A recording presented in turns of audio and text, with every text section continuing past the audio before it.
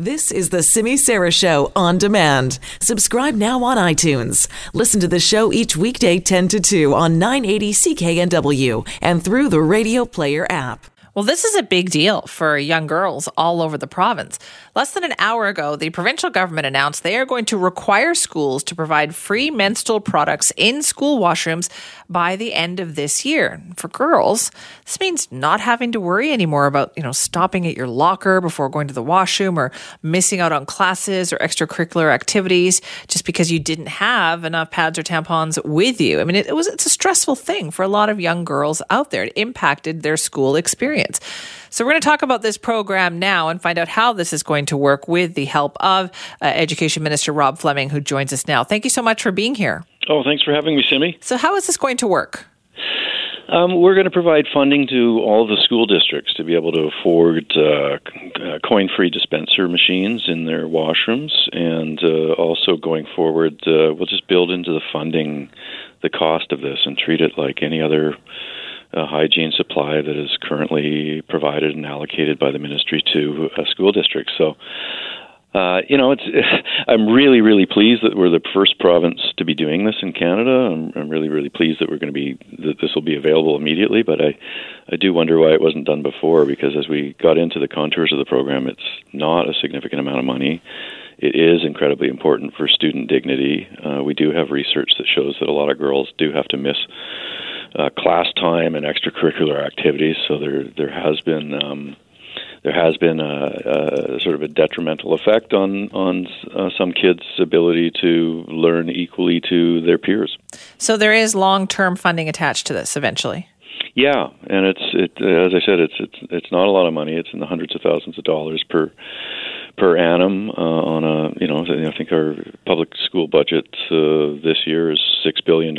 So it's just really working with school districts saying, look, this is a basic supply like many others that are provided free of charge in schools. That's the way it's going to be moving forward. What we did find out, too, is that a lot of districts provide free menstrual products to students already, not perhaps in what we might call a stigma-free way, so that's part of the ministerial they have to ask order. for it, right? Exactly, yeah. And, I have a daughter, and I don't think she'd particularly want to talk to the office staff or the principal about what's going on with her, but so we'll have that done discreetly through the washrooms. Only the student has to know what's going on with their body, and that's just the way it's going to be. So I was also wondering about, is BC the first province to do this? It is. We have every indication that nobody else is doing this. Now, there are some provinces that undoubtedly have districts that may be doing it, but we're the first to have it available province-wide, and with a diverse, regional province like ours, we felt it was important in the name of equity to have students, no matter where they live in British Columbia, have the same access. Okay, so which schools, what type of schools will this be? Is it going to be in elementary schools? Is it just high schools? How is this going to work? The districts are going to determine that, but it's available for all types of schools, middle schools, high schools, elementary schools. Okay, interesting. And what about post-secondary? Were you leaving that alone for now?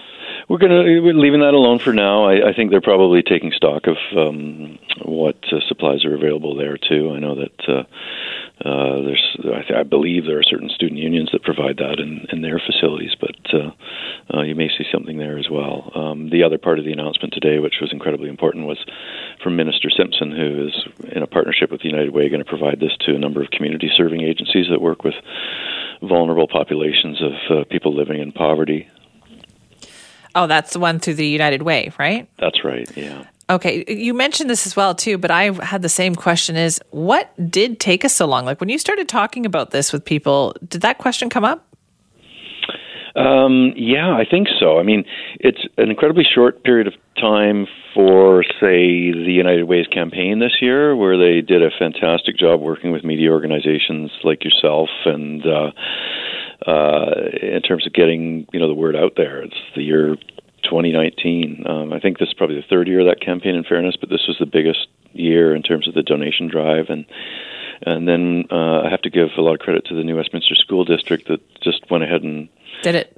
Did it, yeah. And so we started the conversation with them. We found out other districts have something similar to New West in place, and that there was universal enthusiasm in every part of the province to do that. And we said, look, this isn't about the money. We'll make that available. This is about serving students better and making sure that kids aren't having to miss class or having to miss sports or in any way having their participation reduced. So when we look at the parent organizations, the BCTF, QPPC, everybody that works in the school system, they're all very supportive. And you mentioned there was research that was done into this. What kind of an impact was it having not having these products available?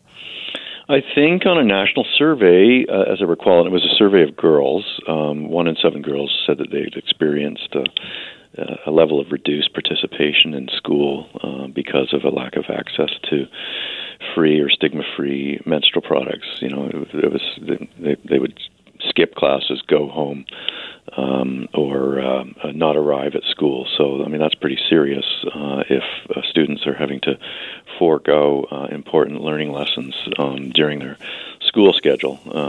This is if this can help, and I believe it will, reduce those kinds of experiences, then it's well worth it. Okay, so they have until the end of 2019, but you expect it to kind of happen a little more quickly than that? I think it'll happen a lot more quickly than that. We will give people that sort of the outer edge of compliance, but the money is available now to purchase things. We're going to do it centrally through the consortium we have that buys supplies for all 60 districts. So it'll be a bulk order, and the dispensers, for example, will be as cheap as we can get them, and then going forward, it'll be just based in the funding will be based in the allocation that we regularly send out to school districts annually. All right. Sounds good. Thank you so much. Thank you, Simi. I'm so glad to hear about this one. This one made me happy on a Friday morning. Rob Fleming, the Minister of Education, talking about the announcement the provincial government made this morning that they're going to be requiring schools to provide free menstrual products for students in school washrooms by the end of this year.